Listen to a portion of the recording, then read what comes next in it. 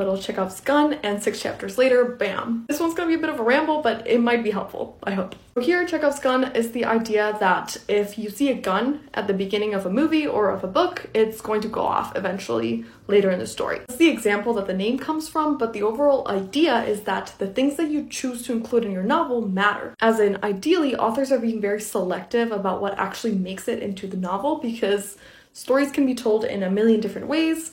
You gotta make sure that everything you're saying is important. This is all great. Also, this has nothing to do with the commenter. This just reminded me. But whenever one of my foreshadowing videos gets a little bit of traction, I start getting a lot of questions about like, how do I foreshadow this? How do I foreshadow that? And a lot of the time, the things that people ask how to foreshadow are things that you don't necessarily need to foreshadow.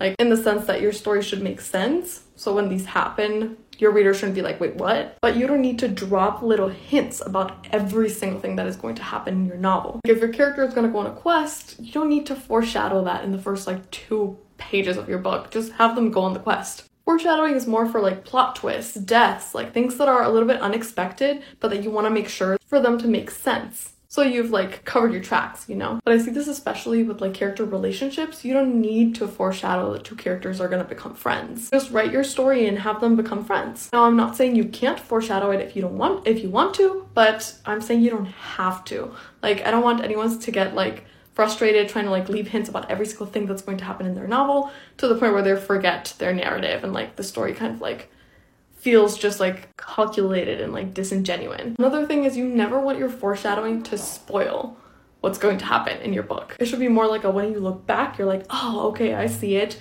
But if you're reading through the story for the first time, you shouldn't pick up on the foreshadowing and be like, oh, now I know who's going to die. Like it shouldn't be something that spoils the book for somebody else. Short Cast Club